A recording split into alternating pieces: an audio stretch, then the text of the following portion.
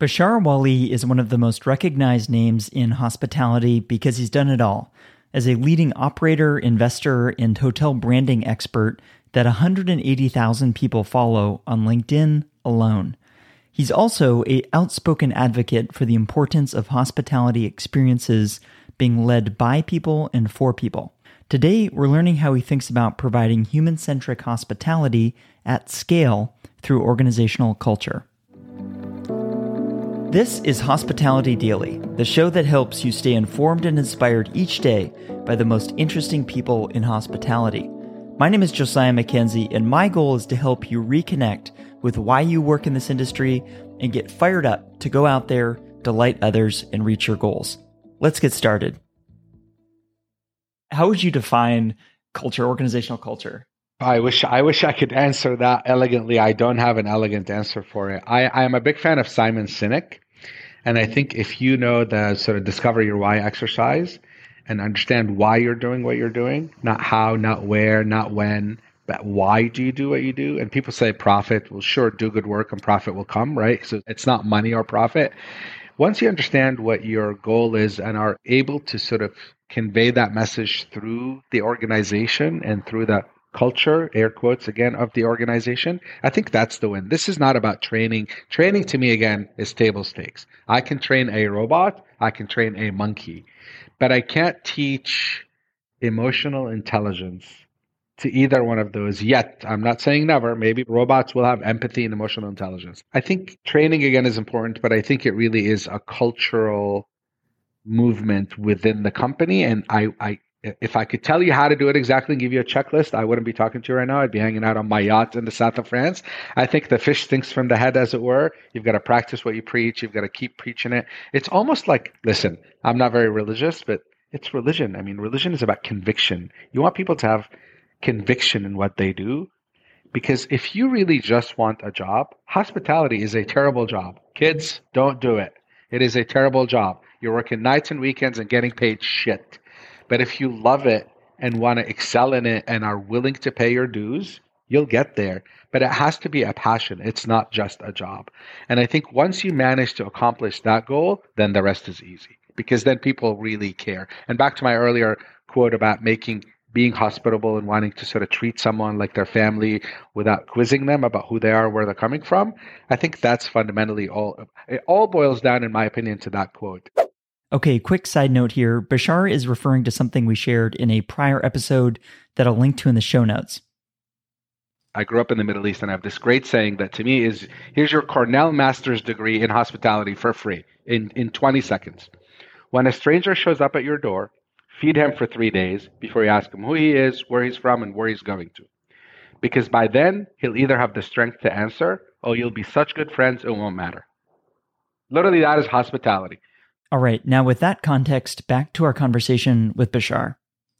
If you understand the meaning of that quote and can live by it, that's the culture you want to create. Because then it's a culture of care and empathy and really understanding what people want and giving them what they want through service, not services. Two different and clearly distinctive things. Service, not services. Service should be a verb, not a noun.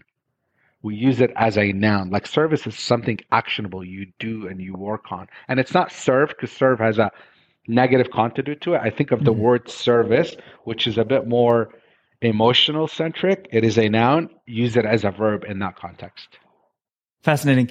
How do you help someone else see the light and get that conviction? Because as a founder, you're talking to a lot of people, you're seeing a lot of things. It's hard to share that with others. How have you done this with your businesses, your hotels in the past?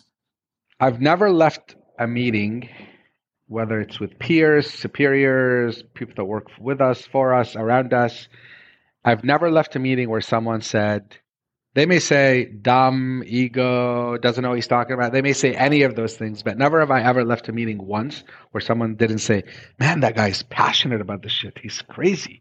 So I think that resonates and people really appreciate and value people that have passion about what they do. Like it or not, agree or not, it doesn't matter. So to me, that has been always something that's hard to fake. And by the way, think about this for a minute. I always talk about this. Most, not all, most hotel brands we admire have a person in the front.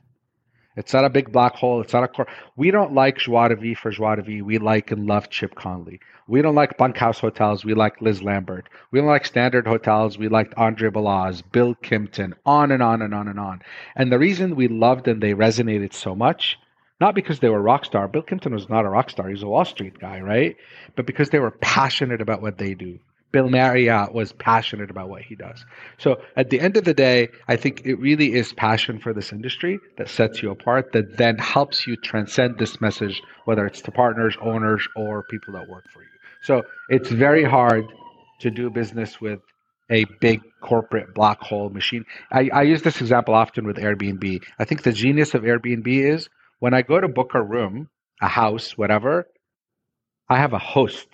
I have a human at the very beginning of the transaction. It's never Airbnb. I'm not dealing with Airbnb. I'm dealing with the host. And I think humanizing the experience is what makes it so much more intimate and personal rather than me going to this black hole web portal where I'm going to get lost.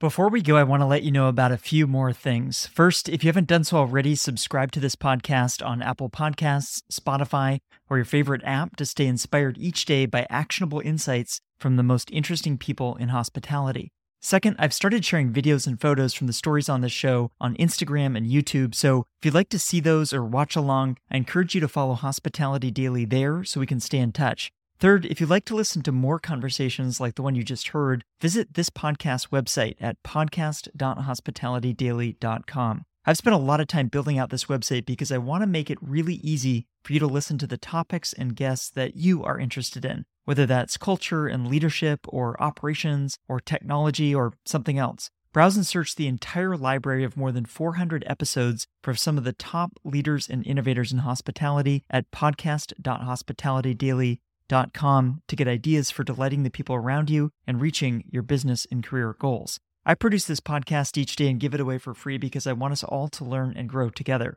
If you enjoyed today's episode, I just have one favor to ask. Please take a moment to text or email this episode to a friend or colleague who might appreciate it as well. They'll be grateful to hear from you, and what we covered in the show can help them, as I hope it helped you today. Thanks for listening, and I'll see you here tomorrow.